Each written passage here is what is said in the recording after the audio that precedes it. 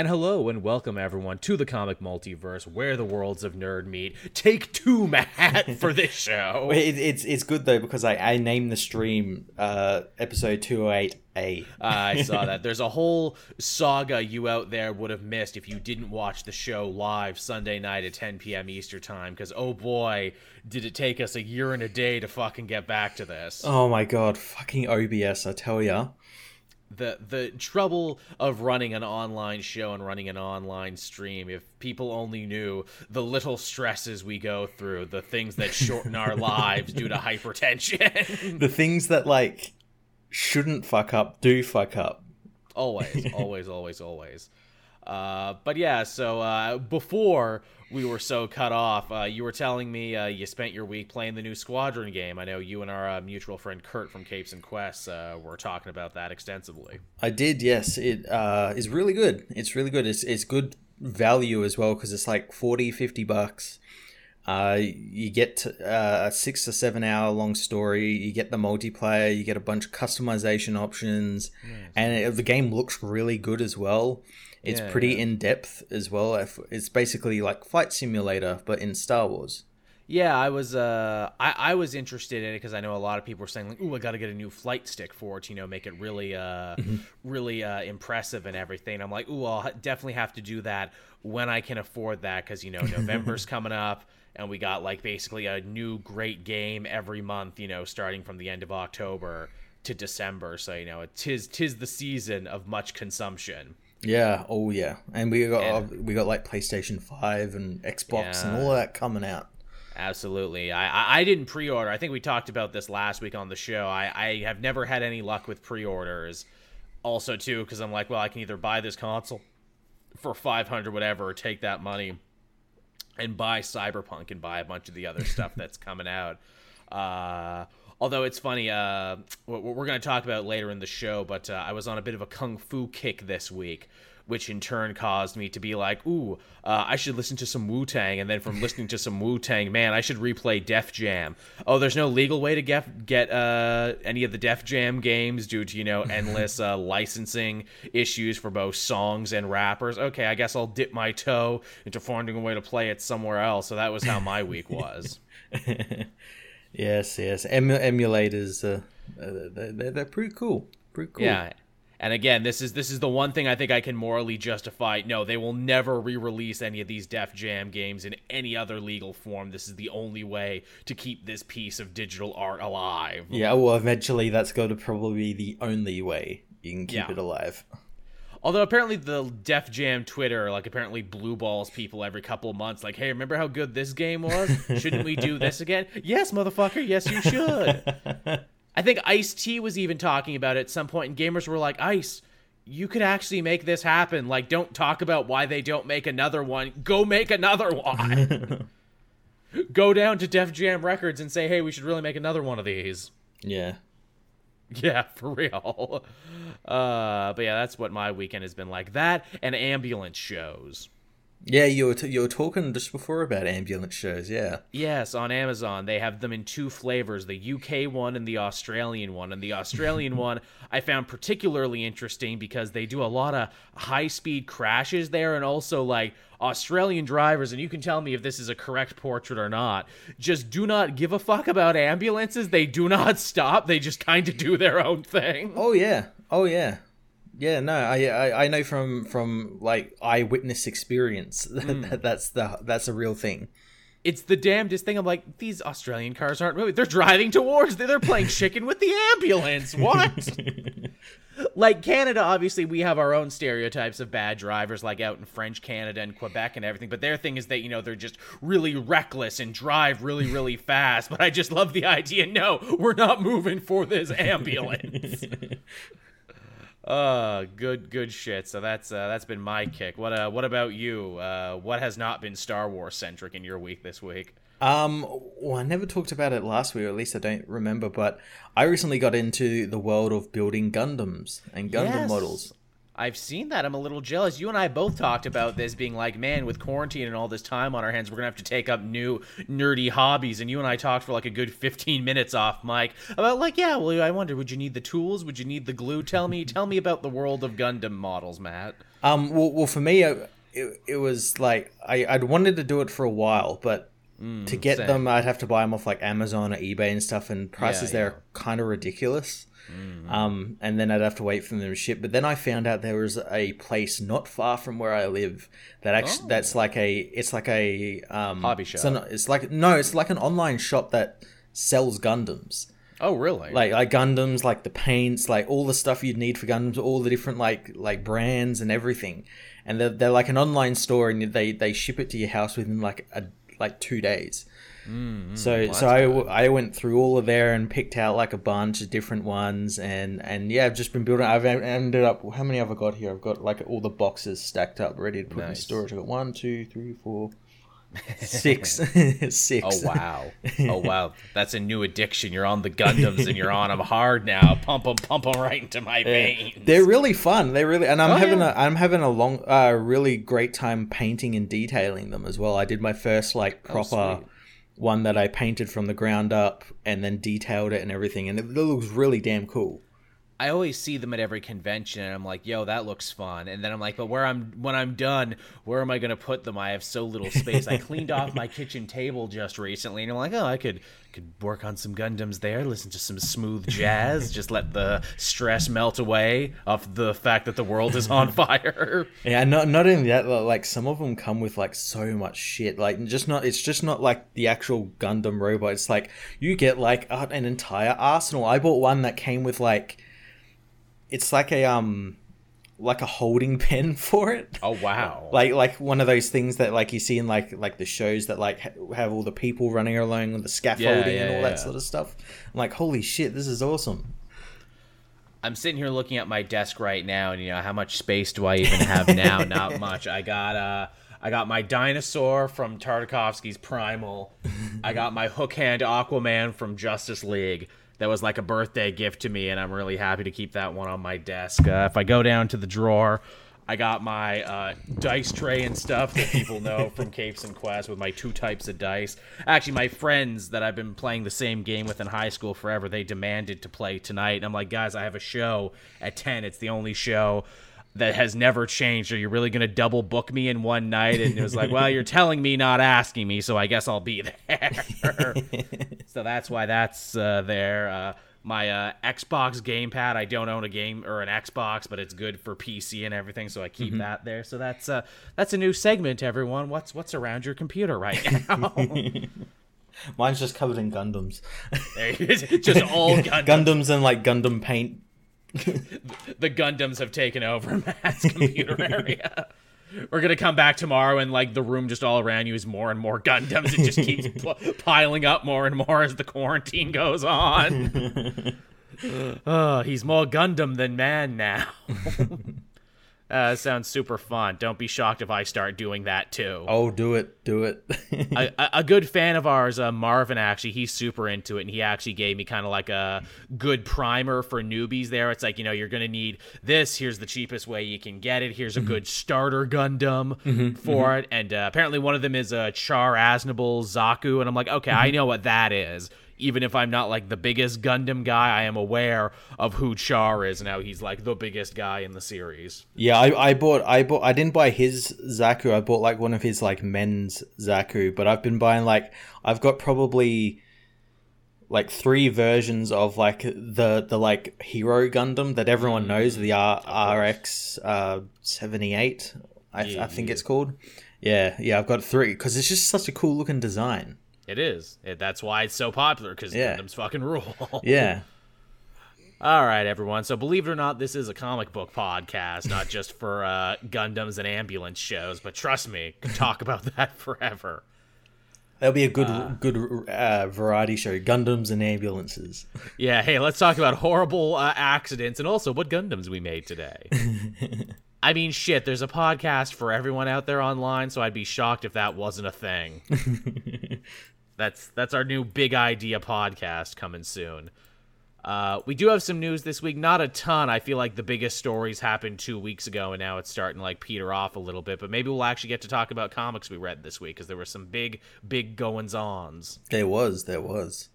I guess our first piece of news here comes from Marvel, and they're doing something kind of cool for the King in Black event, which is the big Venom Null storyline starting in December. They're going to be giving away temporary tattoos with this comic with all physical copies. That's like equally parts the most Venom thing ever and the most Donny Cates thing ever. It really is. It's also like a throwback to like 90s comics, ironically, when Venom was probably the biggest he ever was, where it's like, yeah, get your holographic trading card and get your stick of gum and get, everything else with this comic. And I mean, yeah, I want a Venom temporary tattoo. Of course I do. I read everything digitally, so I probably won't get it. But hey, Donnie, if you're out there, please send some to the comic multiverse. We'll make a big deal of it. We'll put the temporary tattoos on while we do the show. I'll put one on my forehead. Oh, he's damaged. So damaged. Tevye in the chat asking, how does a temporary tattoo work? It's like you put it in water and stuff, and you like slap it on your arm. Have you never had those as a kid growing up, temporary tattoos? Yeah, I think they kind of phased out. Like they were probably big when we were kids in like the 90s. Yes. That's when they were fucking huge. Everything came with temporary tattoos. They were huge in like gumball machines. Like you'd have something with like little gum in it. You'd have something with like little toys and shit in it. Sometimes they'd put them together. And yeah, that was like the biggest thing. Mm-hmm. You do it for a quarter. Yeah. Just because we don't sound old enough. Back in my day, gum and vending machines cost only a quarter. And because I live in such a shitty small northern town, most of those places are still there. I'm same gum and tattoos.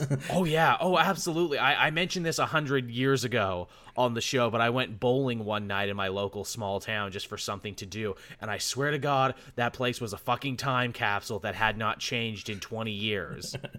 I love those type of places. Same linoleum floor, same, cleaning smell on the chairs. And I shit you not, in the claw machine, they had like original Digimon plushes from like 1990, whatever. Go get some of them. They're probably worth a fortune now. That was my thing. I'm just like, can I fucking break into this? Because, yeah, these things have not been touched in like 2 decades. I'm sure these are worth a lot of money now. They're probably still there right now, and the bowling alley is still closed because of coronavirus. They're just waiting there to be stolen. The place had no food. The guy in the office ordered food. Which is what got me. The fact that you're not even eating here says a lot. Yeah, temporary tattoos for King in Black. That's freaking dope. I'm down for that. Yeah, if I find out like my local comic store, when they put this up for sale, are putting them out with the temporary tattoos, I might actually buy the issue physically. Oh yeah, I'm definitely putting a call into my shop to be like, hey man, can I get the tattoos? I want some of them tattoos. That's like an actual like thing that you can do. Now, such a fun idea and something very fitting to King in Black and Venom. I'm shocked they didn't try and do something similar for like death metal, but I guess death metal had like its own curated playlist. So there you go. Yeah, it's got its own soundtrack basically. I do love it when comics try and do something different, because again, it was all the rage back in the 90s and no one does it anymore. I like it when they try and do something a little different. Yeah, I'm still like shocked by like and I know I've been around for a while, but like comic trailers. That's just so strange to me. It's so weird because they never existed before, and yet they make sense because they're like, well, yeah, you want people to read it. You want to grab people's attention, and trailers do it. But it's like comics are so niche. It's like, who is even going to see this? And if they do see it, and they're like, oh, that's cool. What's that, a new movie? Oh, it's a comic? Yeah, I guarantee you there'll probably be a fair few people that will be like, oh, new movie. Looks cool. Oh, I have to read it. Yeah, with my eyes. I don't want to read with my eyes. Can't I just have someone summarize it for me? Well, let me tell you about YouTube, and let me tell you about a couple channels who would really like you to come and watch. Just putting it that way. But, yeah, that's some cool shit. That's a fun idea. I always like it when comic creators and comic companies do something interesting. If we had a comic multiverse comic, Matt, what would be our thing? Jawbreakers. Jawbreakers that just break your jaw. There's not even candy inside. Yeah, they're just full of sawdust. There's just iron balls. They look like an earth. That's there the thing. You go. Oh, I like that a lot. Ooh, what were those things? They were really popular. They were like stress balls or whatever. It could be the comic multiverse stress ball. I'm sure we could probably get them made up. Just get like some. I'm sure someone does makes like Earth looking ones and be like, that's the comic multiverse. I like You're squeezing Earth 3. Yeah, I can have our faces on and everything. Man, you got a great new what is it, portrait there from Fiverr. We got to go to Fiverr to have them upgrade like the poster thing and everything. And yeah, it's got to be something that we can slap on the stress balls and the t-shirts and everything else. Yeah. That's what we got to do. But yeah, so there's your King in Black update, everyone. Now, after that, we got some rather interesting Spider-Man news, and I'm sure it's the thing that everyone is chomping at the bit to hear us talk about. And in truth, I don't fucking understand this, so I don't know if I can, shine any more light on this than anyone else. But apparently, Jamie Foxx is coming back in Spider-Man 3 as Electro. What? Yeah, I don't understand how. Well, like, I can understand how, because I think it's going to be a JJ situation where he's coming back as the character, but it's not the one from those movies. It's like he's going to be Electro, but he's not going to be a blue fucking weirdo who's mad that Spider-Man didn't want to say hi to him once or something. Which, that's interesting. Is he just a really good sport, Jamie Foxx, and just really, really wants to be involved in Spider-Man? And they're like, yeah, sure, come back. Or is this like a contractual thing that didn't get fulfilled and now they have to fulfill it somehow? I don't understand this. It feels a little like this is Sony, like this seems like it was like a Sony thing. It's like, well, you can make our movies, Marvel Studios, but you got to bring these people back. Because I have a feeling like he might not be the only one. There might be like others from other films. Yeah, because there was like talk there of that Sinister Six movie they were making forever. So like, is he involved in that, or did they still have to fulfill that somehow, some way? Or again, is this just a big long Marvel joke is what it is, where it's like, hey, here's Jamie Foxx as like a new version of Electro, and oh look, we put him in the yellow and green suit, and oh look, Tom Holland punched him out in the first 5 minutes. Yeah, oh look, we actually made him like an actual character. Yeah, or something like that. Or again, is this part of some sort of bigger Spider-Verse, multiverse of madness thing? Is this like some sort of like quick walk-on to show you that, yes, we are doing multiverse stuff now in Marvel? Possibly. It could also just be like that thing like the multiverse, where it's like a reference like oh, those Amazing Spider-Man films were a timeline or an alternate reality, and like Max Dillon exists in the Marvel Cinematic Universe, and he's Jamie Foxx as well, but he's different. Seems like such a weird port of call to be like, oh yeah, we're gonna make reference to that. Of all things, the Amazing Spider-Man movie is probably the shortest tenured Spider-Man ever. But then again, I mean, weirder things have happened, so I don't fucking know. Yeah, why don't they bring back Paul Giamatti's Rhino? Remember his Rhino? Yellow guy, Russian, tracksuit and giant robot. Love that guy. Look, if he doesn't do it, just cast me. I'm his son. I'm son of Rhino. I'll bring my own tracksuits. That's something they could definitely go with. Yeah, weird choice. I guess we'll see where this one ultimately goes. I don't think anyone was expecting that news when they woke up. No, not at all. I do know. I think he said he wouldn't be blue. So that's good. So he'd just be like Jamie Foxx who shoots lightning from his hands. Unless Jamie Foxx just really, really fucking likes comic book movies and really wants to be in Spider-Man, and maybe he just asked nicely, and they're like, yeah, okay. Like, it might just be a prison scene, because, like, obviously Scorpion and Vulture are already in jail. What is it? Quentin Beck is dead, but Mysterio still might exist, so maybe this is, like, another post-credit thing to try and set up Sinister Six. Yeah, again, it could be like what Sony did with Mobius, how they forced, at gunpoint, Michael Keaton to be in the trailer. That's right. I forgot he's in the trailer for a second. Holy shit. Morbius isn't a real movie. That's not happening. That's a fever dream. We all had a collective fever dream. It's a side effect of the COVID. Being kept inside for so long. For so long. That's not a real movie. That didn't happen. I cannot believe that that's a thing, and also that like no one is talking about Morbius right now for obvious reasons. Yeah, well, no one gives a fuck about Mobius. I don't know. I don't know anyone. Fucking Jared Leto is off being a fucking crazy cultist at the moment. That's right. He became a cult leader during all. He didn't even know fucking COVID was a thing. He like went and like started a fucking commune somewhere or something. Yeah, there's a guy to build your film franchise around, everybody. Yeah. Holy shit. Yeah, don't get too hyped for Morbius 2, everybody. Mr. Damaged himself. Morbius 2 filmed at Jared Leto's cult compound. We're filming right in the compound, everybody. Oh, yeah, Morbius 2 going into some weird and different directions, everybody. Thank you for reminding me about that, Matt. I totally forgot that, and it brings me much, much joy. Brings me much joy that happened. Something that didn't bring a lot of people joy, though, and it's another Spider-Man related story, and this shit's just weird. So if you get the PS5 and you get the Miles Morales Spider-Man game, you also get the remastered version of the original PlayStation Spider-Man game. And for some strange reason, they decided to change the character model for Peter Parker. He looks a lot more like Tom Holland now. Yeah, well, the reason they gave is that the new actor, who actually does look exactly like Tom Holland, like... Oh, really? The new guy they got playing him looks exactly like him.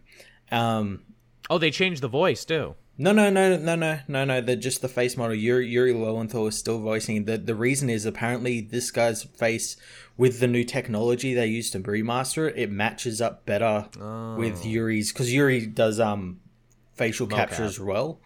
Yeah. And it matched up better with this new guy's face.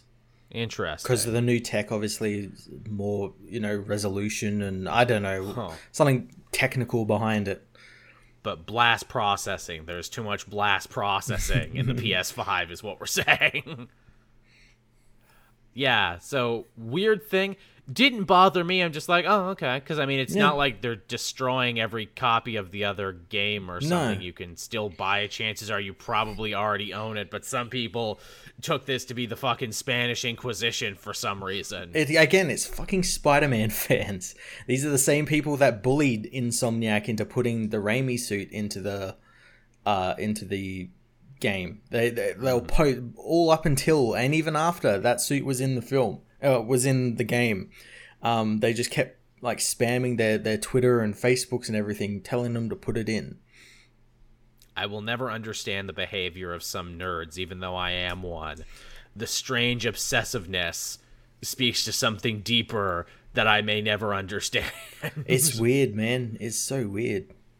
It's a hell of a thing. But yeah, so remastered Spider-Man, different face.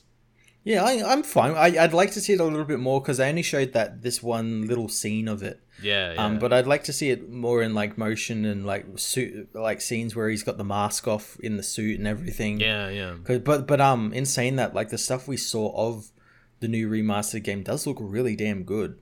Yes, it looks very pretty, and it like was already brand new a pretty game. Yeah.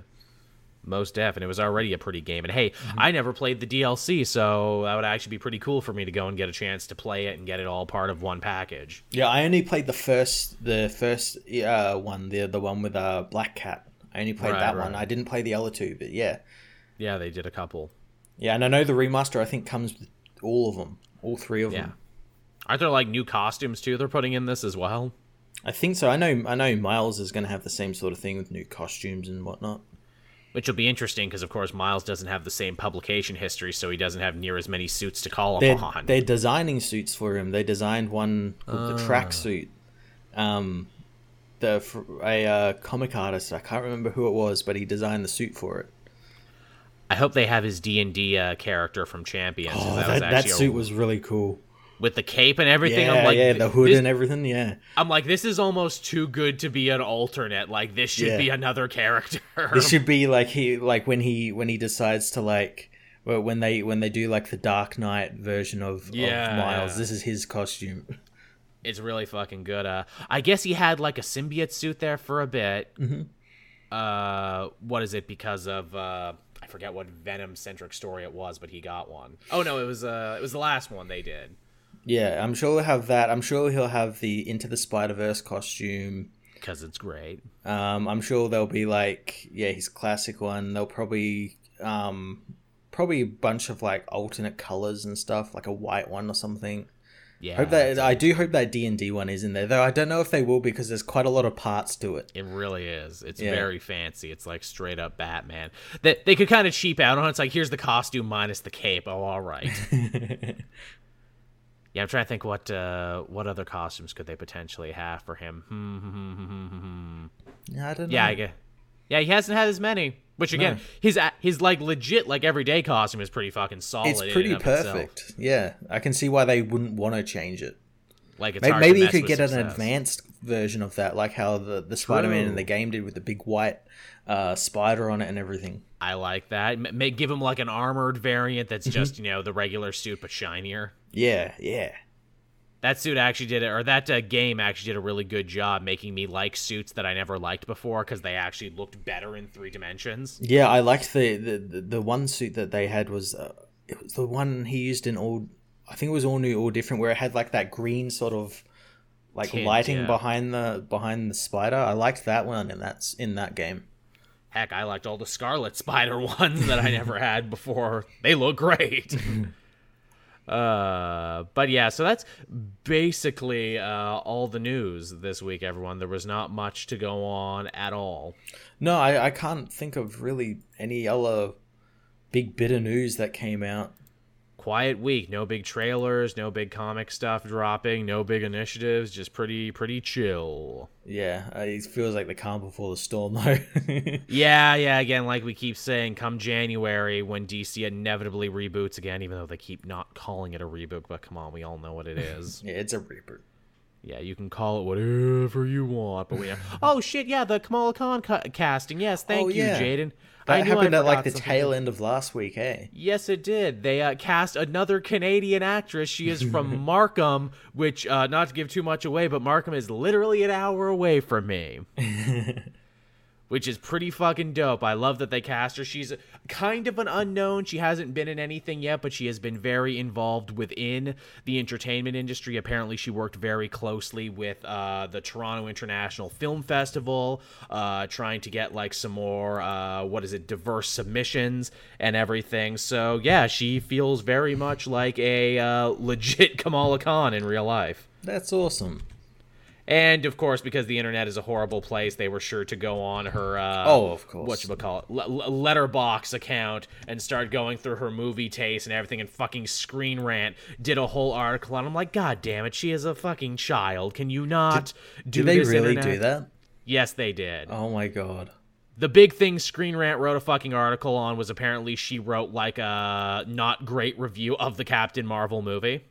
Well, she doesn't have to like it. That's the Yeah, I know. There's nothing that says if you take a character who's related to, say, Captain Marvel, that you have to like their film. Yeah, and it's so fucked up too, because her literal review is hey, I give it 2 stars, but none of this is for Brie Larson. She's great. And I'm like, oh, again, that sounds very much like Kamala. I'm mad at what Captain Marvel has done, but she's still my hero and inspiration. It's funny, too, when I heard that she was Canadian and she was from Markham, I'm like, oh, fuck, I gotta try and get her on the show at some point. That would be amazing. And then I hear all this go down, I'm like, and this is why she will probably stay off social media forever and not talk to anyone that's not vetted. And you know what? That's fine. I understand. Yeah, I don't think she actually had Twitter or anything. So no, or if she did, she got rid of it before the casting. Got rid of it real quick. Again, you see, young people smart and thinking. Delete your Twitter, delete your streams, delete everything before you got big. What is it here? I have her name in front of me. Again, because she has a Pakistani name. Everyone, all the websites I read keep spelling it differently. Yeah.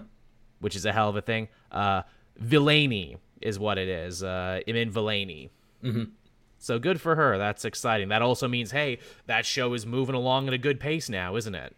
Yeah, well, I think all of them are starting to sort of ramp up production. Because I think Falcon and Winter Soldier, or Wonder Vision, I think is basically finished. Falcon and Winter Soldier is like in its last like couple of weeks, so like they'll be finished and being shipped out. So they need to start up production on these other shows. So yeah. Naturally. Also, too, if I can gloat for a little bit, Shang-Chi, Canadian. She-Hulk, Canadian. Miss Marvel, Canadian. We coming for your jobs, Americans. We taking them all. Tomorrow you're going to find out that I've been named, I don't know, like the new host for G4 or something. God, I wish.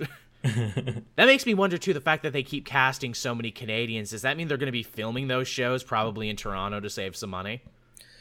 I don't know, maybe, because I know goddamn Falcon and Winter Soldier is like going all over the bloody world to like film. Yeah. And I think Wonder Vision, I think, was mainly set, so they filmed like backlots and stuff. Yeah, I wonder if they looked at something like The Boys and they're like, oh, so we can actually film in Toronto and just make it look like New York. Yeah. Yeah, that'd be something. I can see it. Oh, please let me do a walk-on in one of these, please. I will drive the 2-hour train trip to get down there just to stand in the background. My dream job is I want to play like Thug Number 2 that gets punched out by one of the heroes. That's on my bucket list. I want to have a quote on the back of a book, and I want to get punched out as Thug Number 2. And we'll be like, hey, everyone, look there. That was me they punched. Punch me real good. I said, hey, lay it in. You can punch me for real. It's fine. That was my payment. Just getting punched real good. As the chat is bringing up, too, that means they basically cast everyone from these new shows minus Moon Knight. Yeah, well, I think his casting's got to be coming up pretty soon because they did She-Hulk's, then they did Miss Marvel. I imagine his show's probably the least furthest along, so he'll be probably next. A lot of Keanu Reeves rumors, but then again, I feel Keanu Reeves is one of those actors they just rumor for everything. Oh yeah, I think I saw him rumored for like Reed Richards and Kraven the Hunter and just all these different roles. Didn't you have a good pitch recently for someone for Moon Knight? Where I'm like, oh yeah, that's good. I did. Yeah, I think you did. I can't remember. I'm sure I know we talked about it. I remember talking about it when like a while back, but I can't actually remember. Yeah, you told me one and it was good. Here's two just off the top of my head as I think about it. Is Walton Goggins too old? I maybe for like one of them. I know he's in the MCU already, but shit, that's right, he just is. Get him to. I mean, it's Moon Knight. That's true. He could just be like, was it the cabbie one? Yeah, I mean, we've been doing some double day. Okay, not Walton Goggins. See, I forgot he was already in the franchise. Holy shit. I have not watched that movie in a while, but I should. See, my first port of call is always actors from the show The Shield. Okay, not him. Here's a weird one. So I've been watching Fargo Season 4 recently, and Jason Schwartzman, who was like Gideon Graves in the Scott Pilgrim movie, plays a bad guy in this, and he's very good and very slimy and very crazy and in his own right. I'd do that. That'd be pretty cool, yeah. Also Schwartzman, so you'd be casting a Jewish actor to play a Jewish character. Yeah, I'm sure a lot of people would love that. Absolutely, and in fact, I'm pretty sure they are going to have to cast someone Jewish for that role, which naturally, when you say that, people are like, Jake Gyllenhaal, because he's one of the only people they know.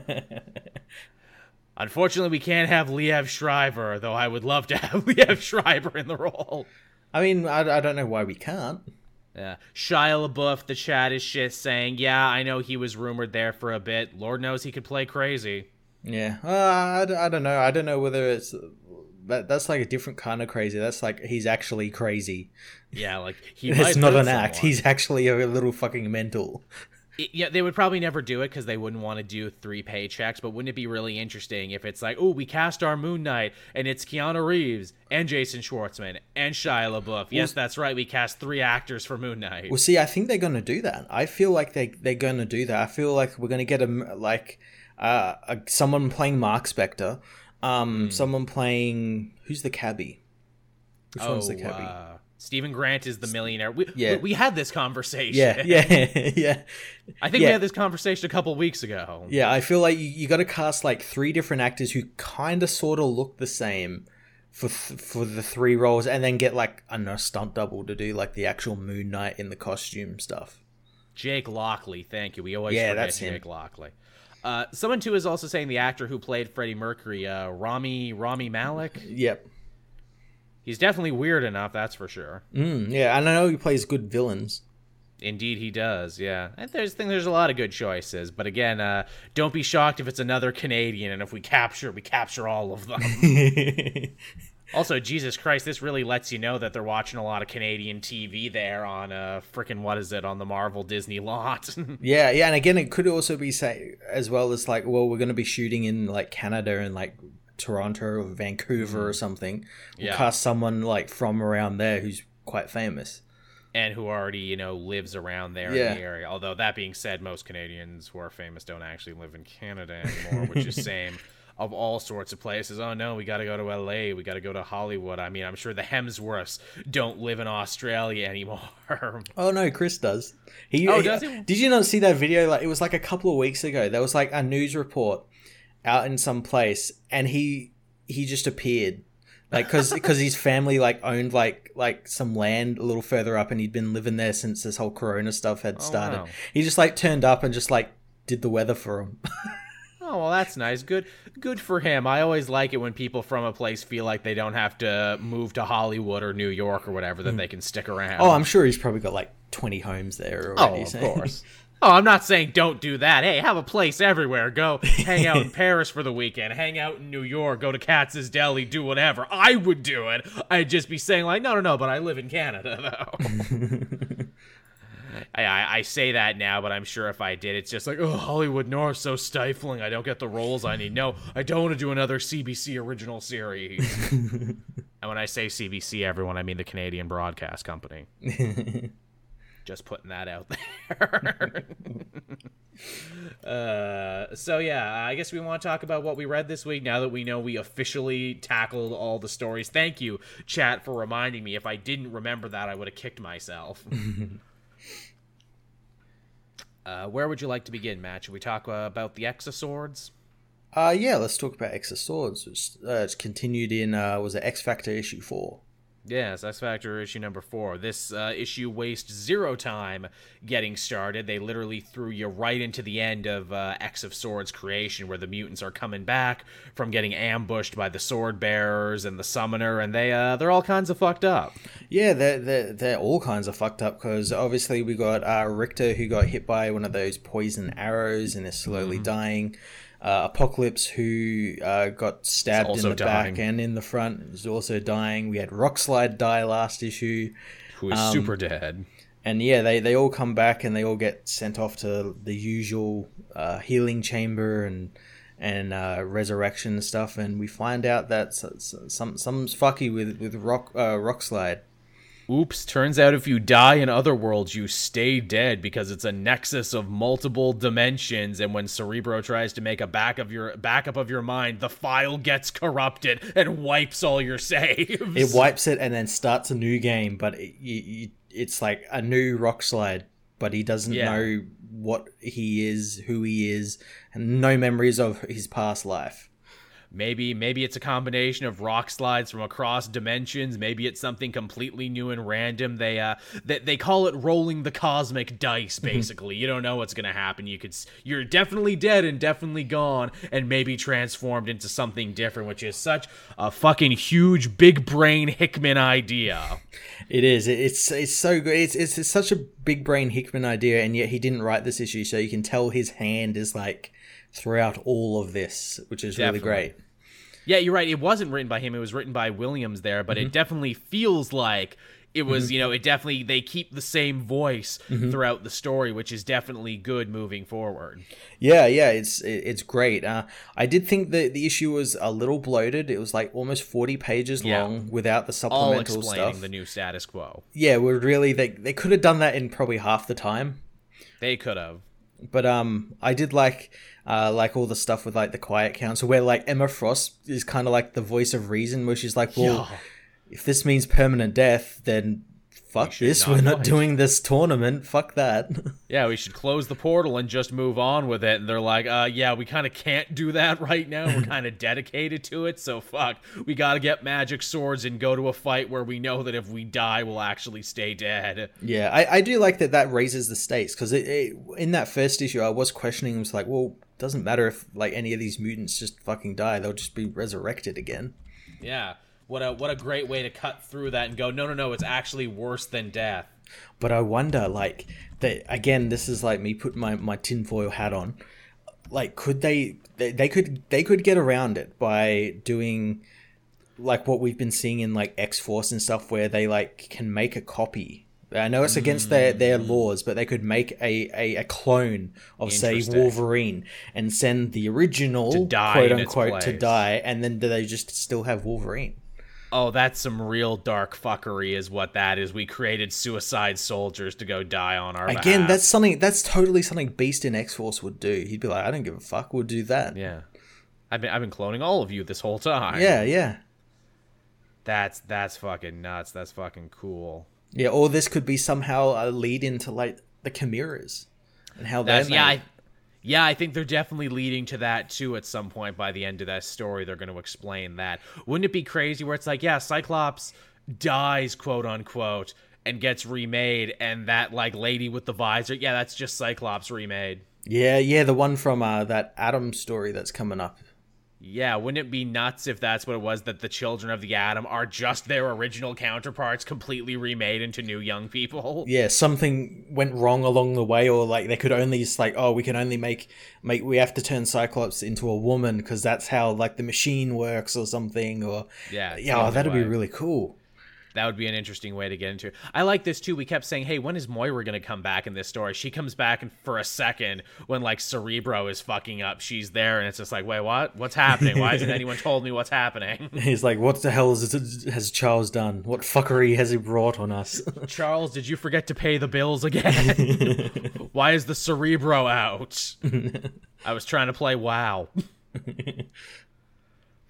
Polaris, who, obviously is one of the characters of the X Factor book, so it's fun to see her really take center stage in this story because she's the one who has to basically give the riddle of the swords to everyone. Mm-hmm. And, all the swords they need to find. Some we know about, some we don't, but it's not just that you got to get the special sword, you got to get the mutant to wield the special sword into battle. Yeah, specific mutant has to wield the specific sword, and then they got to all go into this, like, the circle that was made from Rockslide's body.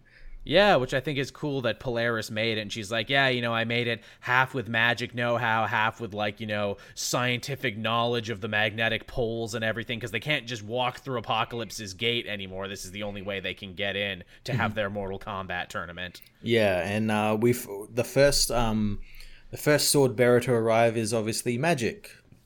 Which makes a lot of sense. Yeah. It's like, well, duh, obviously it's me. I've been, like, the premier sword mutant forever. Some of the other ones they mentioned, Wolverine and the Muramasa, duh. Mm-hmm.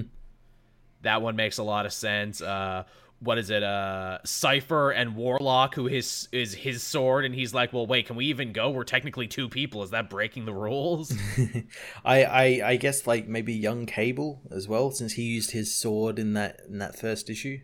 Yeah, Young Cable is one of them. Apocalypse is another one, and they're like, well, yeah, obviously he's the one they're mad at. Yeah, I did like Xavier and Magneto going to meet Apocalypse this issue. They kind of did the whole like, we're better than you because we're alive sort of thing with them. They really gave him the business. In fact, the way I read is they're like, we would kill you. We'd put you in the tree with Sabretooth, but we actually need you to fulfill one of these prophecies. So like, get your shit together or else. As someone I think said in my comments for the video on my review of it, I think they said that maybe this is probably going to end with Apocalypse either dying or being sent into that tree with Sabretooth. That'd be a hell of a thing. Man, I was thinking about that last night. I'm like, yeah, they sacrificed Sabretooth right away to show how serious they were. Because it's like, yeah, here's a well-known, prominent mutant with a fan following. And it's like, yep, he's the first one in the tree. And I'm like, it makes sense because Sabretooth has shown he has no loyalty to anybody and doesn't give a fuck about society. Yeah, I can't wait till he gets out. He's going to be pissed. Oh, that's going to be either an X-Force story or a Wolverine story from Benjamin Percy, the escape of Sabretooth. And he's like, yeah, I had all this time to plot a revenge, you dick. I actually read a really interesting interview with, not Jerry Duggan, but, Cullen Bunn, who was writing X-Men ever so briefly during the time when Sabretooth became a good guy. Mm-hmm. he apparently had a whole arc mapped out that he never got to do because this Hickman stuff happened. But he said, he wanted to tell a story about Sabretooth becoming a villain again, but he wanted it to be an allegory for Alzheimer's because Wolverine and Sabretooth live for so long and their memories are always failing them because they're always getting hit in their head and, their brains are always regrowing. And he wanted that to be the reason why Sabretooth became a villain again. I'm like, that is so sad and so tragic. And wow, I'm actually a little bummed you didn't get to tell that story. Yeah, that actually sounds really cool. Maybe Hickman might bring him back in and we get to see that story. Make that a mini on its own. I think that would be a story. And you could do that for Wolverine and you could do it for Sabretooth, where it's like, we keep losing our memories. We keep losing ourselves every couple decades. Yeah. Because of just massive nonstop brain damage. But yeah, so X Factor, really cool. They definitely up the ante. I think this story is, hit the ground running, and I wonder if the next one is going to be a lot more action heavy now that it's like, okay, here's our sword person. That's what I was hoping. Like these first 2 issues were quite heady in like explaining all the rules and everything. So yeah, hopefully like from now on, because it's goddamn 22 chapters, which has me worried that's like, there's going to be more chapters of like setting stuff out and then like the last 10 are like all action, or can we like sort of dole it out and like spread it out? We get 3 this week. Yeah, that's the thing. They're coming pretty quickly. Indeed they are. In fact, I haven't even figured out how I'm going to do it on my channel yet, if I'm going to do all 3 at once, or if I'm going to try and split them up. I don't think there's going to be a lot of DC competition, honestly. I don't think this week I think this week there's like Dead Planet and I think the end of Joker War. That's it. Right, yeah, issue 100 of that. Actually, here, let me look at the exact titles for this week. I know one's Wolverine. Yes, Wolverine is one this week. Here, X of Swords reading order. God, I gotta get Marauders done before that comes out. Okay, so it was X Factor. Yeah, this week it's gonna be Wolverine 6, X-Force 13, and Marauders 13. Okay, so yes, I really need to get Marauders 12 done before next week. Because goddamn, this shit is coming up fast. Yeah, you get 3 in 1 week. And I think the next week as well is another 3. Yes, it's going to be 3 every week, I think, until the end of the month. Is what I think it is. So after that, it's going to be Hellions, New Mutants, and Cable. Yeah. And then we start the process all over again. Also, we actually get some special issues in there, too. We get X of Swords Stasis as part 13, and X of Swords Destruction for number 24. Yeah. Hot damn. That's a lot. That's a lot of X-Men. And it's good. It's good, though. I want to read every issue. I do, it's easy to complain, like, these are too many titles, it's too much. Yeah, but it's all really good quality stuff, though. It is. It's so damn good. I know we talked about this last week, too, but people saying there where it's like, is this to Hickman's X-Men run what Infinity was to his Avengers run? Is this only the middle chapter of actually a much bigger story? Oh, yeah, this is like the prologue. Past his prologue. The first year is just a prologue. You don't even know. All right, what else did you have, Matt? Because we could just talk about X-Men forever and ever. I had, what was it, 3 Jokers, issue 2. Oh, yes, that's right. I also had this one. Yeah, this kind of like had a lot of people in that first issue saying that a certain someone was going to be turned into a Joker, and this issue kind of said, no, we thought about it, but no. Literally Golden Age Joker, the one behind all of this, looks basically directly to the reader and says, that's fucking stupid and obvious and on the nose, and I'm anything but those things.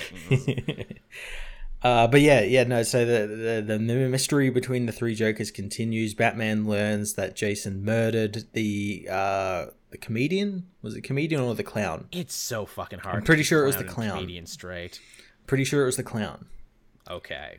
I'll take your word for it. Yeah, that ends up murdering him, and he's not like upset or anything. He acted really strange.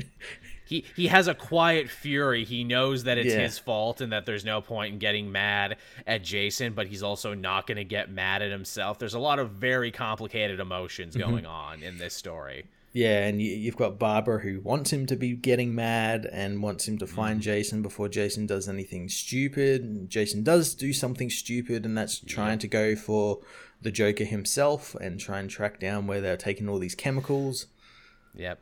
backfires on him in a major way. It's funny too, we also get to see a bit here where apparently Joe Chill is also involved in this on some level. The Joker left his prints at a crime scene, and it's a really great moment. It's very understated, where like Batman goes to his cell and you can tell that he has a speech ready that he's been writing for like ever, only to go in there.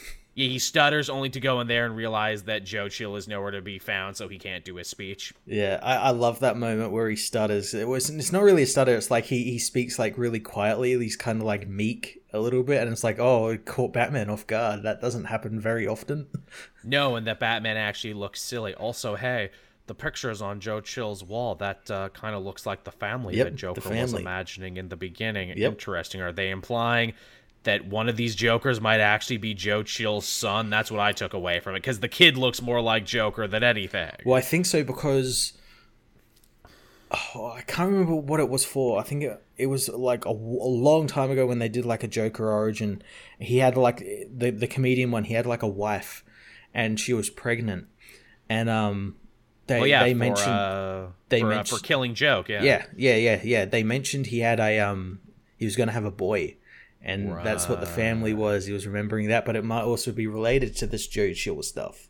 Right, like maybe he's remembering it wrong and everything. In fact, the wife there looks like the wife from Killing Joke.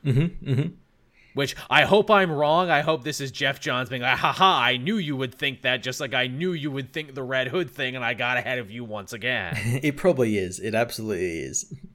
Because I think Jeff Johns is really flexing his metatext muscles in this, where it's like, I'm a comic fan, and I know how comic fans think, and so I'm going to fucking get ahead of you.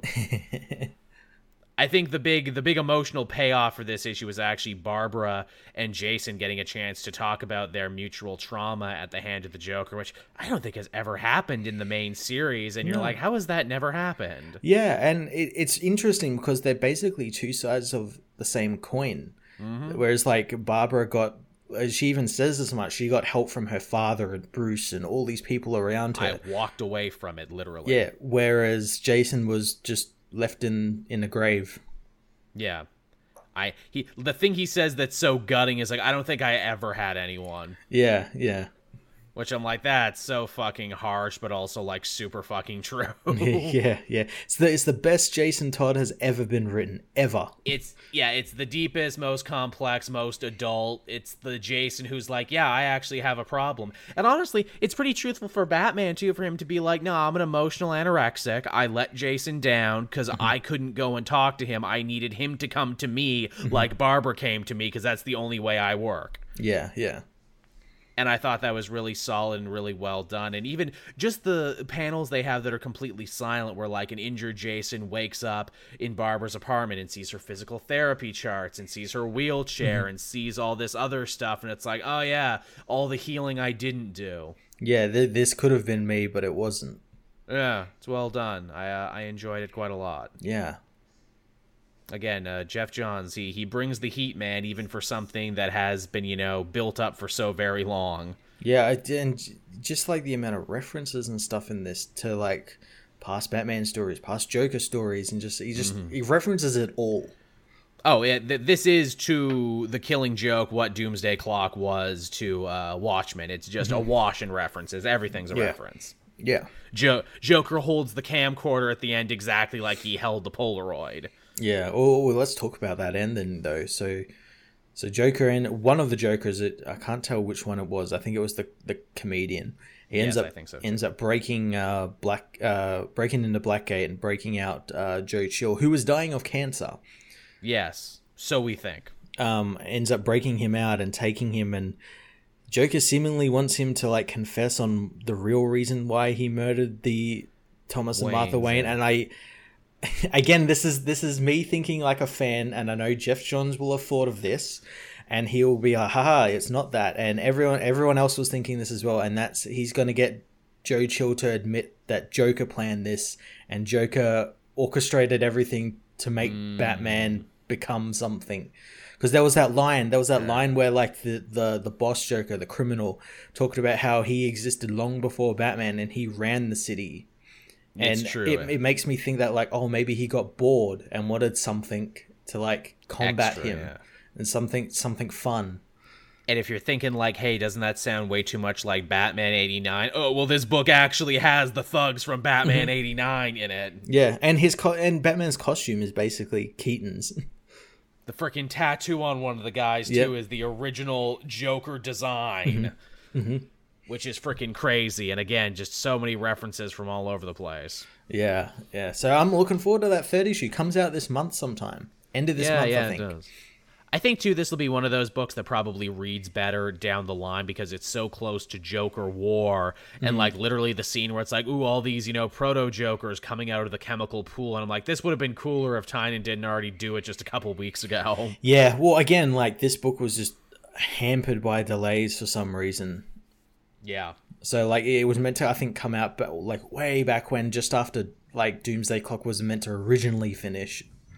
Now, what from this do you think is actually going to become canon? Because there's a lot of talk there where it's like, oh, well, it isn't canon, but it isn't in canon. Well, we took it in and we took it out, and well, if people like it, it'll be canon. We don't know yet.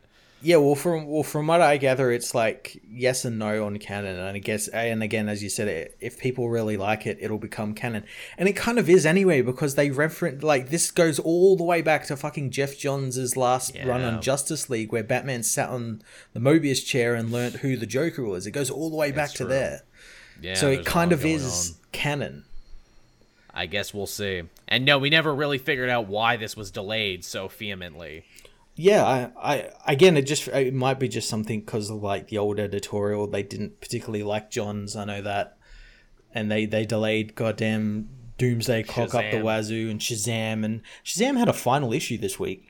Yeah, I know. I couldn't believe that. Johns didn't write it. It was Loveness. Again, I haven't read it yet, but I flicked through it and I'm like, oh, this was meant to be like when he did that, when Loveness did that fill-in issue. Felt like it was meant to come after that. Like he was meant to do 2 in a row. Yeah. And I think that is how it meant to happen. Yeah, and they like for some reason repurposed it. I don't fucking know. It was a good issue. It looked pretty cool. Yeah, absolutely. The chat is saying Didio, hey, if you're interested in Didio, be sure to watch the Elseworlds Exchange this Tuesday.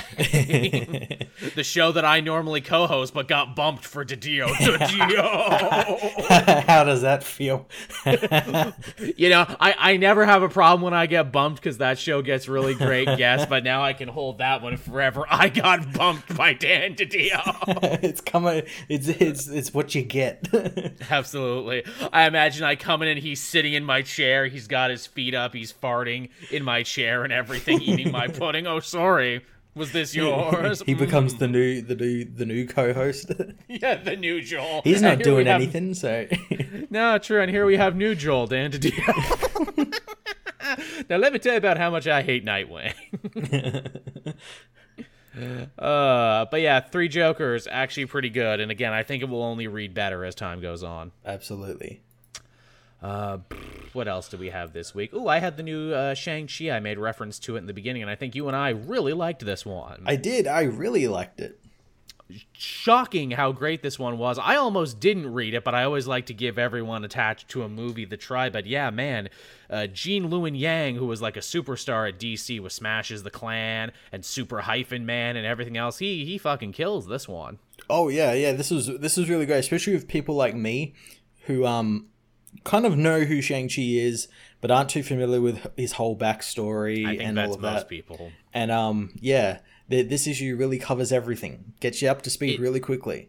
It's really easy to pick up. They start with a fairly sized retcon about about Shang-Chi's father and their organization and, kind of how they were born in ancient China, but it makes a lot of sense. And also, too, I feel there's a thing there that some people are probably going to miss where it's like, but wait, they say this guy is Shang-Chi's father. I thought Fu Manchu was his father. They're the same guy. Yeah, they can't, use Fu Manchu because that's an old archetype that's quite racist at the moment. Yes, it is. In fact, I was waiting for that moment in the book where it's like, yes, and the 5 deadly weapons were saved by Ching Chao, and it's like, but he had another name once, Fu Manchu. Oh yeah, no, we can't say that anymore. No, that was his name forever and always was, everybody.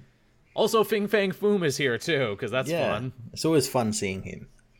Man, I love that Shang-Chi's day job in San Francisco. He's working in a Chinese bakery selling egg tarts and pineapple bread. I had pineapple bread for the first time just a couple years ago, and holy shit, it changed my life. Yeah, when are we going to get a Grandma Wang solo series? Man, she's great. They make you fall in love with her right away, don't they? I know. I did have people saying in my chat that are like Chinese or Chinese descent. They say that, oh wow, they really captured like the old grandma vibe really well, and it makes sense because Jin Yang is Chinese and he writes wonderful characters. His first book was called American Born Chinese, and Superman Smashes the Klan was following an American Chinese family as they moved cities.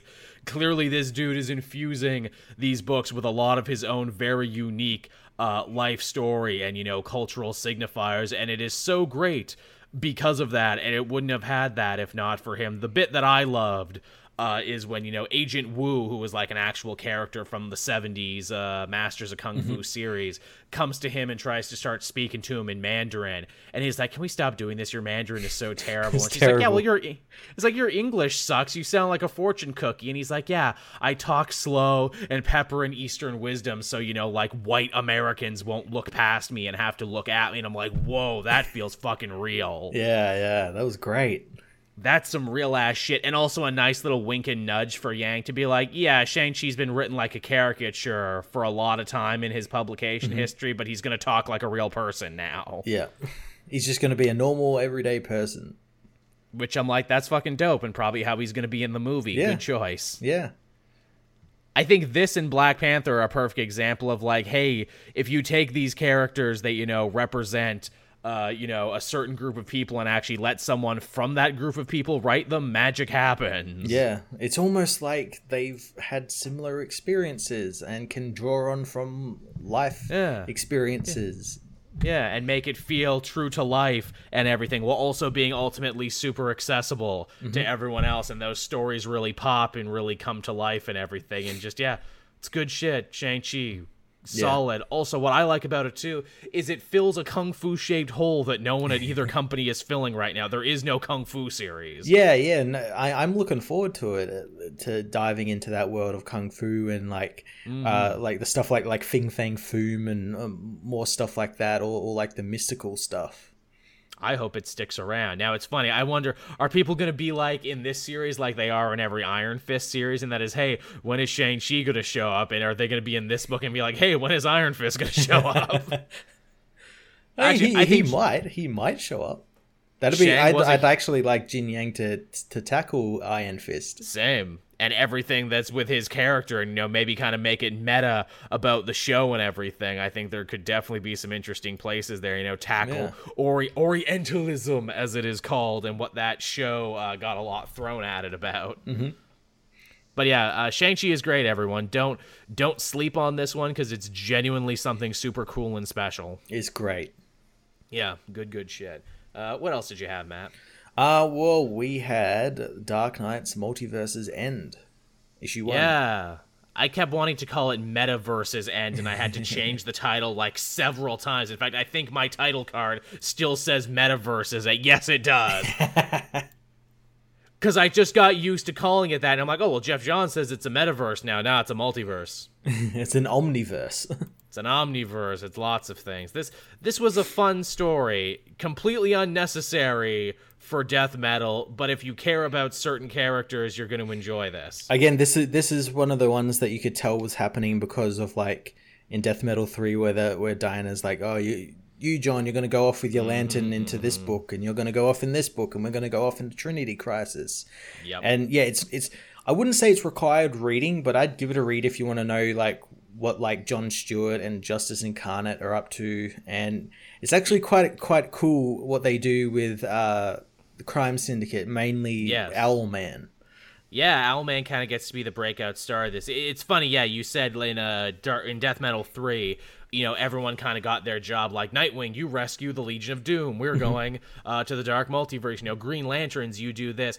The fact that it's Green Lanterns literally has no bearing on this story whatsoever, though we do get to see Baz and Jessica for a second, which was nice. Yes, they still exist. And we do get the Rainbow Batman.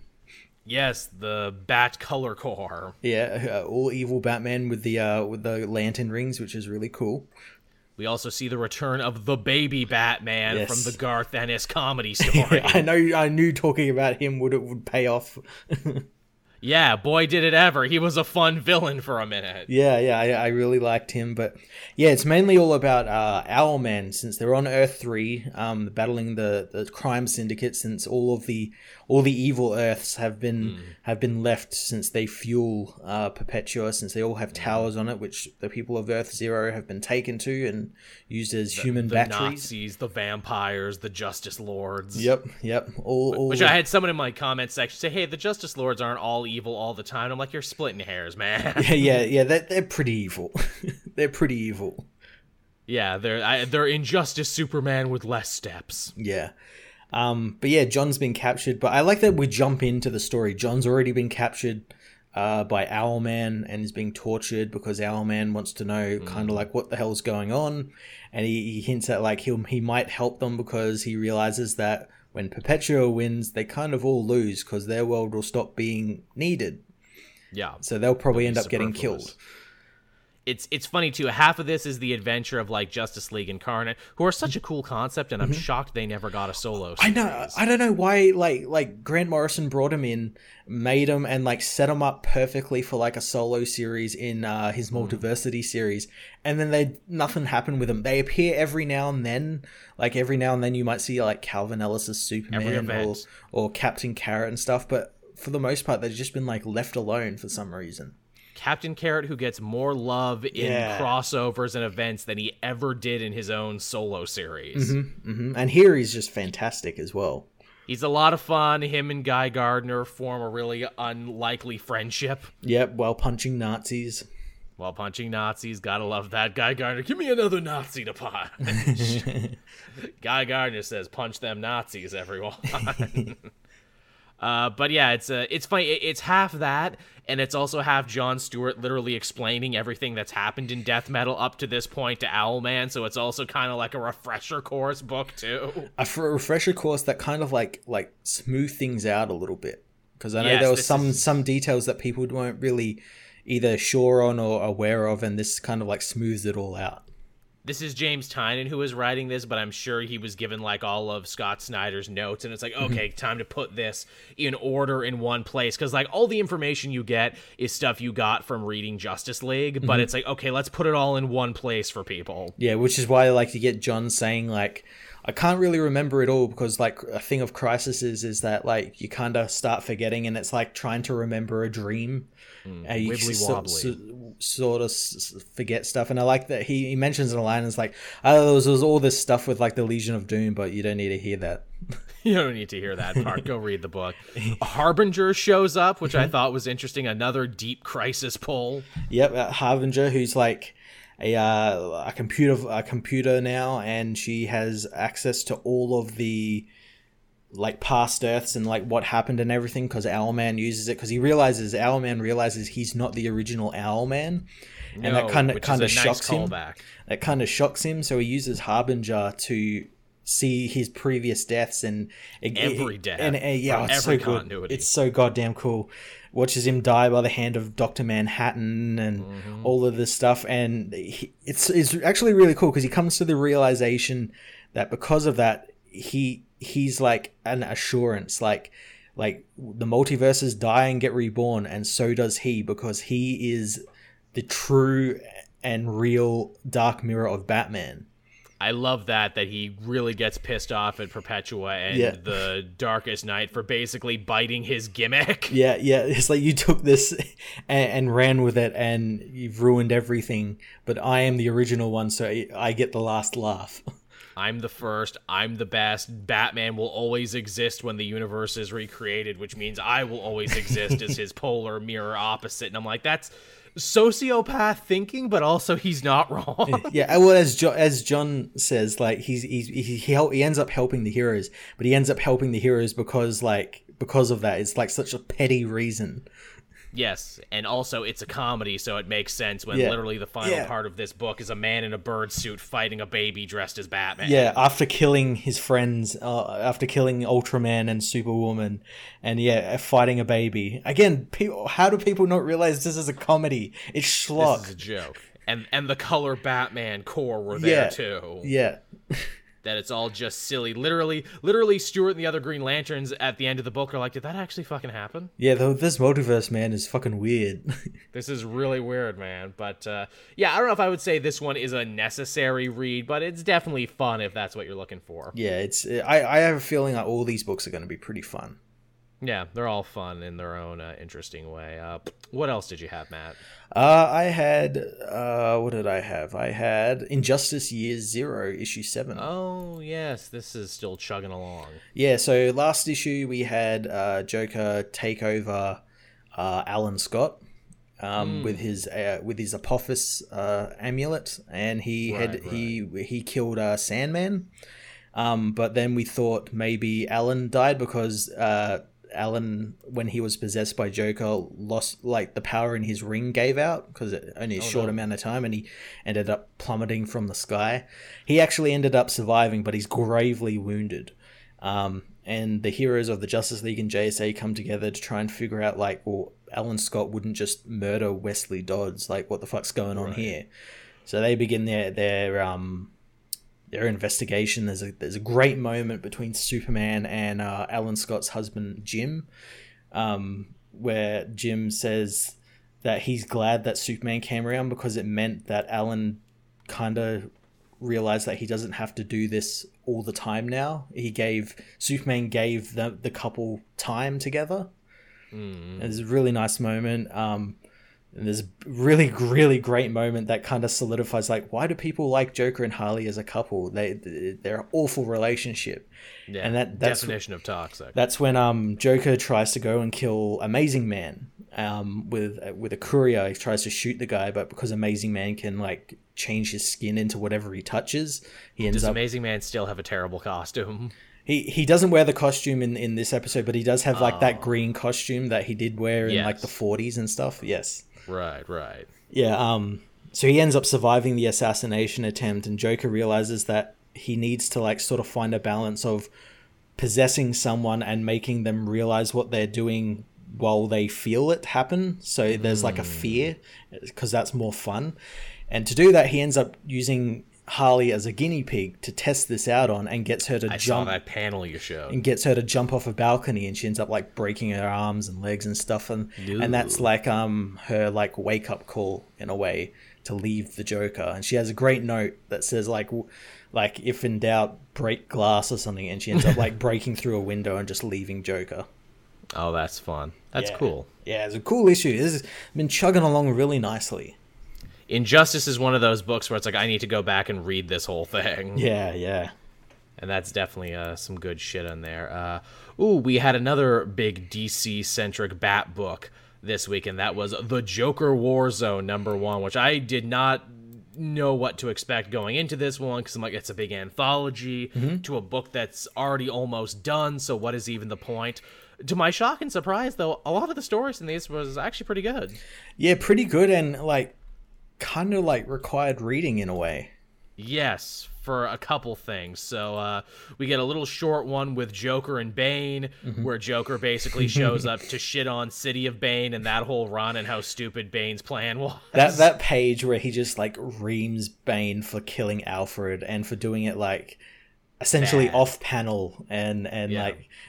I thought that was pretty good. It makes me think that is Joker gonna bring back Alfred? He kind of did as the zombie, but actually brings it back. I was no, that was stupid. I'll bring him back because he needs to exist.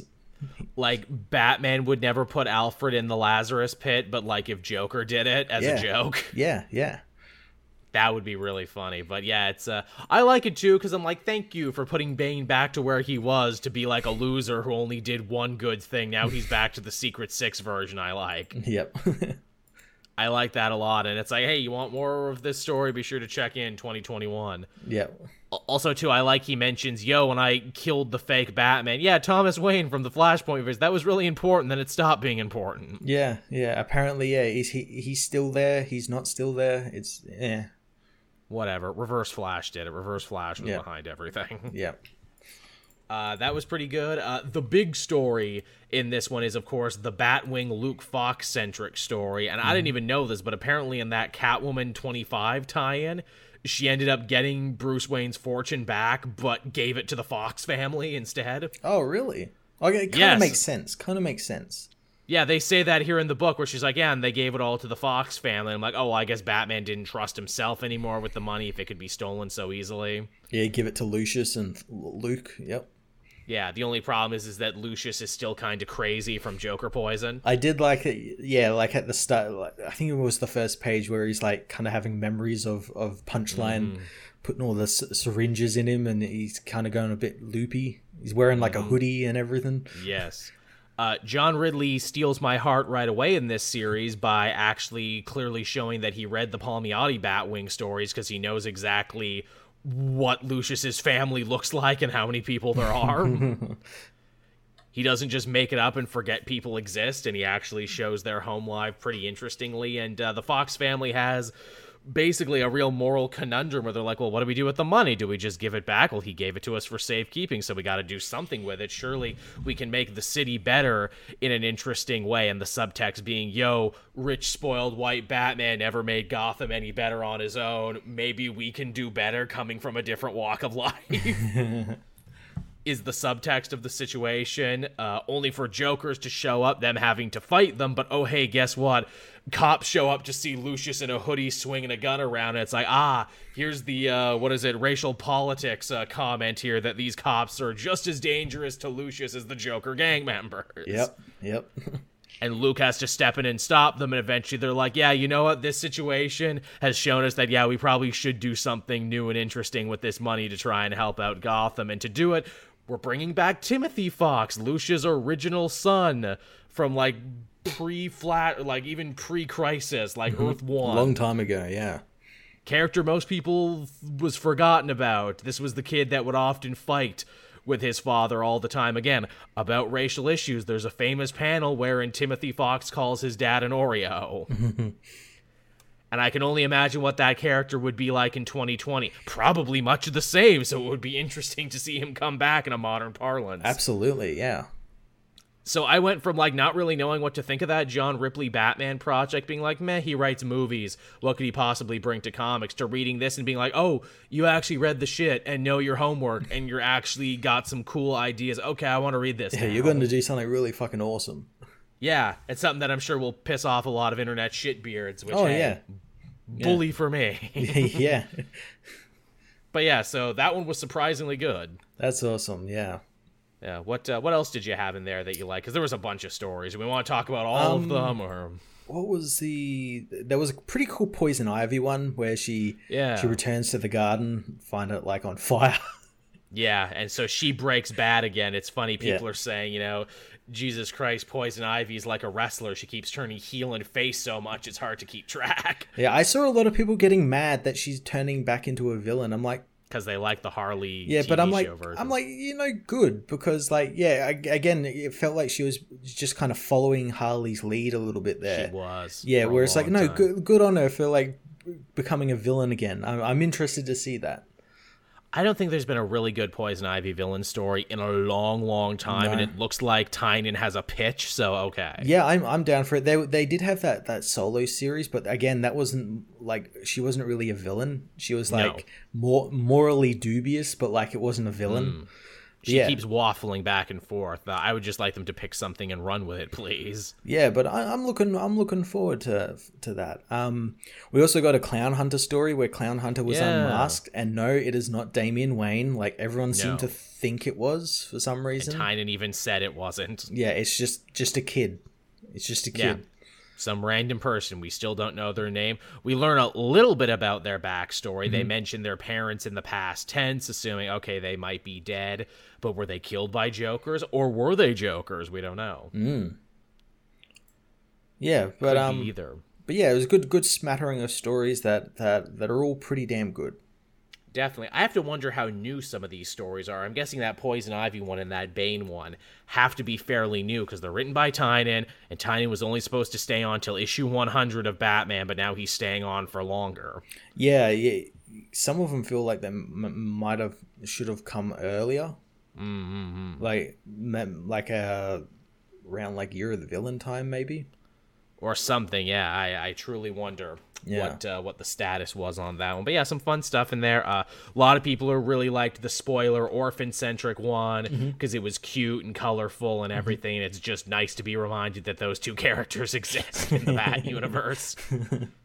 Hey, we didn't forget about them. They're still out here doing stuff. We promise. But yeah, I had one last one, and it was Avengers. Oh, I haven't read that one. Yeah, it's all right. It's basically Moon Knight and Black Panther fighting for the whole issue. Yeah. We're coming to the end of this Age of Khonshu arc, aren't we? Yeah. Yeah. Yes, we are. And in fact, they're already kind of setting up the next Phoenix-based arc at the end of this one. Yeah, because Moon Knight becomes Phoenix. Yes, he does. He takes a whole beating just so he can take the Phoenix Force. And it's funny, I think someone in my comment section said it quite succinctly, where they're like, remember when the Phoenix Force was scary and special, and ever since, like, Avengers versus X-Men, now it's just like a power-up in a video game? Yeah, it's like anyone can have it.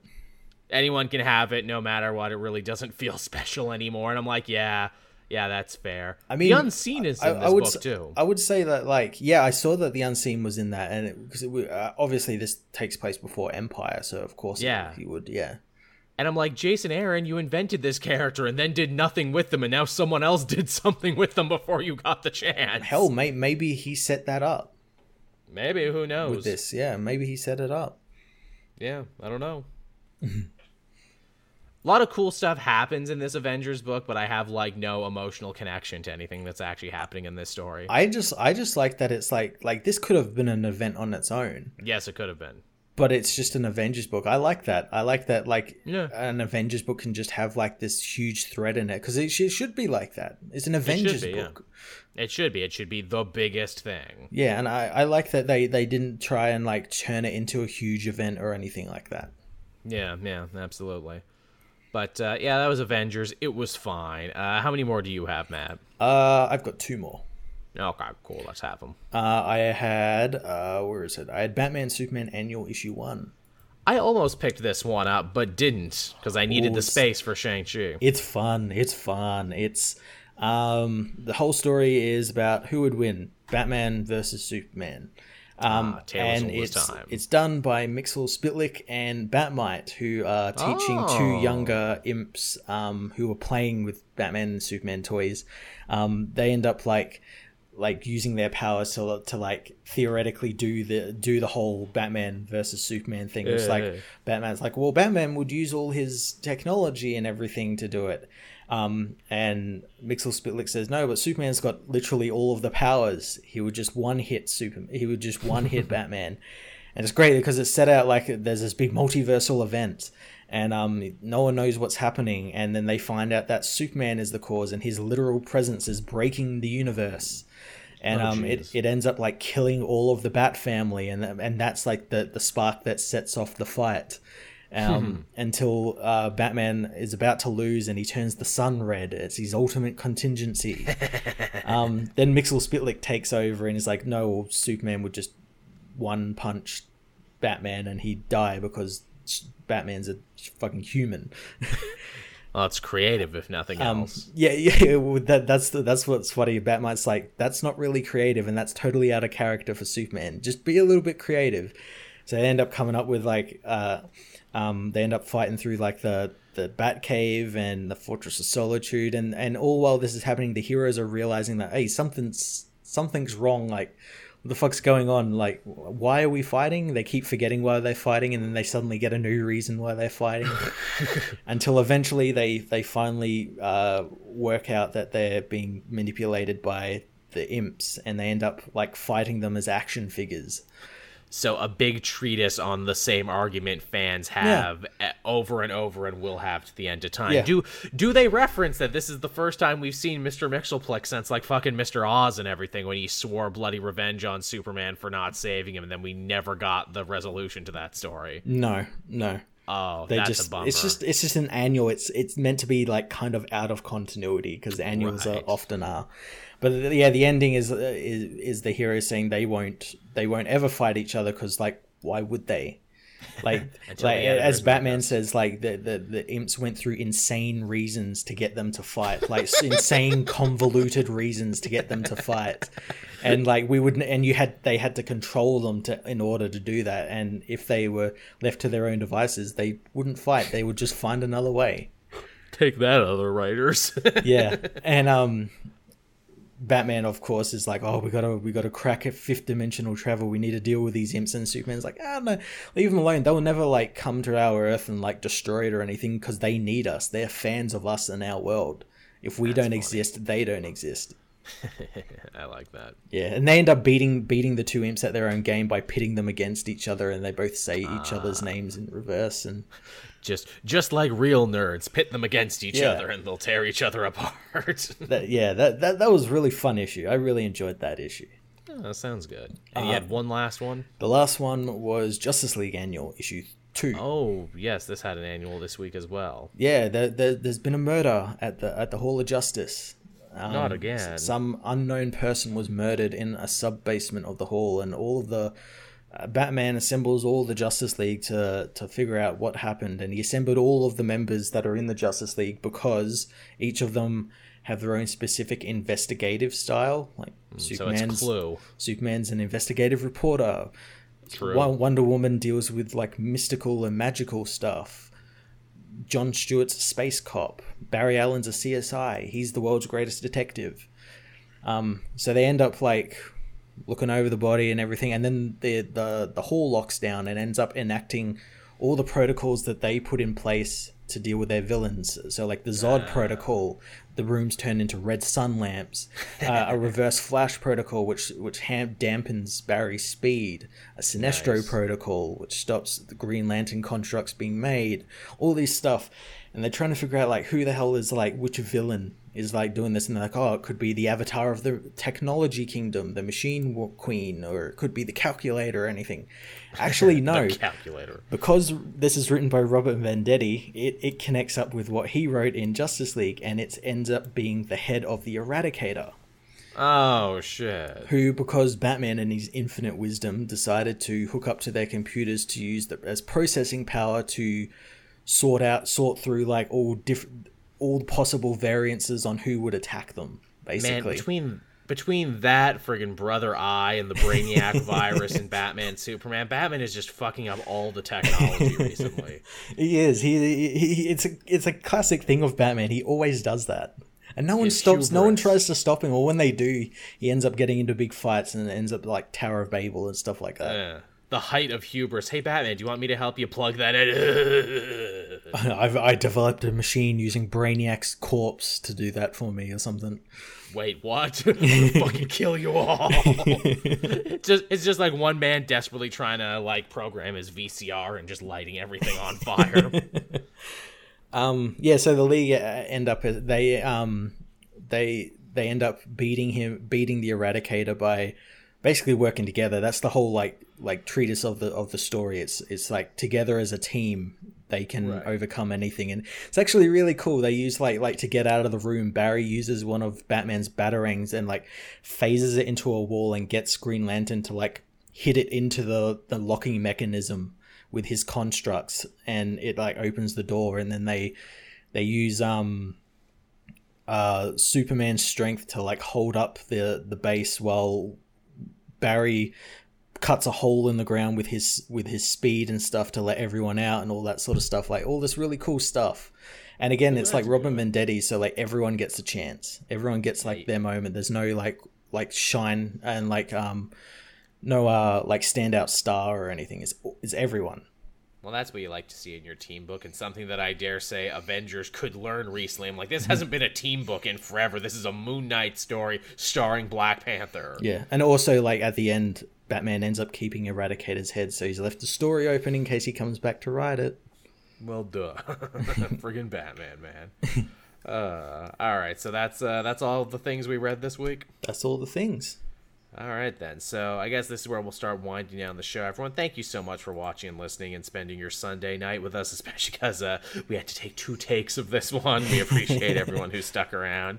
As always, if you're a patron, you'll get to listen to this first before anyone else, which is always very, very much appreciated. Mm-hmm. Also, hey, if you live in Canada and you want to help the show out and get yourself something nice, be sure to go down to the description and buy something off my Amazon storefront. I wondered why no one was buying stuff off the Amazon store link, and then I realized because I set it up in Canada, only Canadians can buy off it, but unfortunately most of our fan base is in America. Oops. Yeah, I've got to try and sort that out as well, because I've got to set up like an American one as well. They gave me like the 90-day warning where it's like, we're going to take this away from you in 90 days. And I'm like, yeah, okay, whatever. I guess I'll just open an American one in 90 days. That's just long enough to get a 90-day fiance like the show. But yeah, thank you everyone for watching and listening again. For everyone else, you can find the show Wednesday, 8 a.m. Eastern Standard Time over on the channel. Yeah, that's about it. Do we have anything planned for the rest of the week, Matt? Anything coming up you want people to know about? Well, I'm gonna be streaming more Squadrons. I'm gonna finish the story mode. I think I'm like 3 missions away from finishing that, so I'd do that. Play some multiplayer, and other than that, not really. I'm gonna build more Gundams. There you go. Got to build more gun. I got more Hades to play. I got more ambulance shows to watch. I think Fargo came back tonight with a new episode. Fargo's fun. Nice. I gotta watch that. I've been enjoying that one. That's some good shit. The Boys will be done this week. Yeah, looking forward to that season finale. I can't believe it came so quickly. We'll have to do a whole spoiler cast on The Boys next week. Absolutely. Now that we can talk about it, boy, what a season it's been. I dare say this season was better than the first. Oh, absolutely. It's so good. And apparently it's like gone crazy in like ratings and everything now. Yeah, from what I understand, yeah, it seems like everyone was watching. That's pretty dope. Yeah. Anything else this week coming out? Anything else big and interesting? I know as we head into October, I was gonna say will we do something horror themed? I don't know, maybe we'll have to do a Halloween commentary or something. Yeah, I guess we would have to. We'd have to. Hold on, let me just check. What's something scary everyone would like us to do for a special Halloween commentary? That feels like something we should offer to fans. Scam Dark Phoenix. Alright, it's fucking scary, that's for sure. Lord knows I'm terrified about it. I live in fear of Dark Phoenix every day. I wake up and being like, oh, Dark Phoenix. Wake up in cold sweats. Yeah, it didn't happen. Someone's saying Dawn of the Dead 1978. Yeah. We could also do this, the Zack Snyder one, so we could just be like, hey, here's a thing we like from Zack Snyder. Yeah, which is mostly accredited to James Gunn. Yeah, James Gunn, who wrote it. He calls him a rock star several times on the commentary. He's like, yo, James Gunn, rock star, such a rock star. All these rock stars here, man. That's such a Zack Snyder word. Yeah, rock star, man. Just such a rock star. If you listen to that commentary, he says the word rock star about 300 times. Which he's not wrong. Ving Rhames is indeed a rock star. James Gunn is indeed a rock star. Yes. Godzilla 1998. We did that once, Jaden Brackett, name redacted. I can't even remember that. Neither can I. Horror comics or games. I don't even know if I have enough knowledge or background on that to do anything with that. Although, again, I am dipping my feet into emulation, so I don't know, maybe I'll do some horror thing that people can't get anymore, some, like, Japanese thing that never got reprinted. Ooh, yeah. The proper Silent Hill 2, not the remake one, or the remastered one that's not nearly as good, because they fucked up a lot. Yeah, I gotta look into those emulations, too, because there are, speaking of Japanese games, there is a couple of, like, horror ones that, like, I never got around to playing, just because, like, they were hard to find, like, Parasite Eve and all of that. Yeah. Everyone keeps saying the animated Dead Space movie. Is Dead Space even a thing anymore that people are interested in? I know, like, Justin Gray of Justin Gray and Palmiotti actually wrote that Dead Space animated movie they did.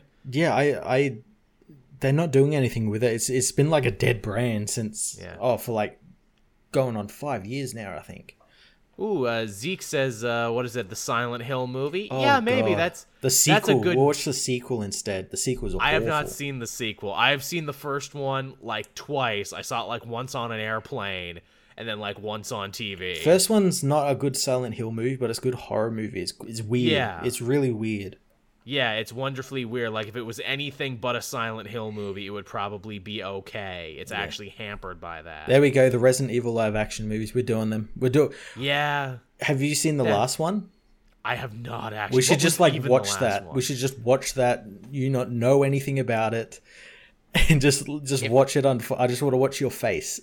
I mean, look, man, if there's no comic news during October for Halloween, maybe we'll just have to watch all of them in order. What was the last one I watched? Okay, there's the first one where they're in the mansion. Mm-hmm. The second one, Nemesis, when they're in the city, mm-hmm. and in Toronto during the SARS outbreak. Actually, I know many of the places they filmed in that.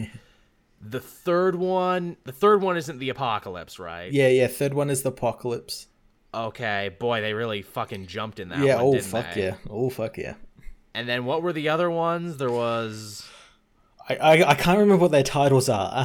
The fourth one was like... There was like a simulation? Yeah, there was like lots of the main actress. They were like clones. Right, there was a lot of Alice's. And I think the fourth one is where they introduced like Chris and all that, and it was just awful because he's played by the guy from Prison Break. Yes, and like him and Wesker and them know each other already, and you're like, what the fuck? Has this series been running concurrently to the games? What are you talking about? There's an awful fight. Fifth one, I think that's where they introduce Leon and everyone, and it's just, again, awful because they're just side characters. And I want to say the sixth one is the last one.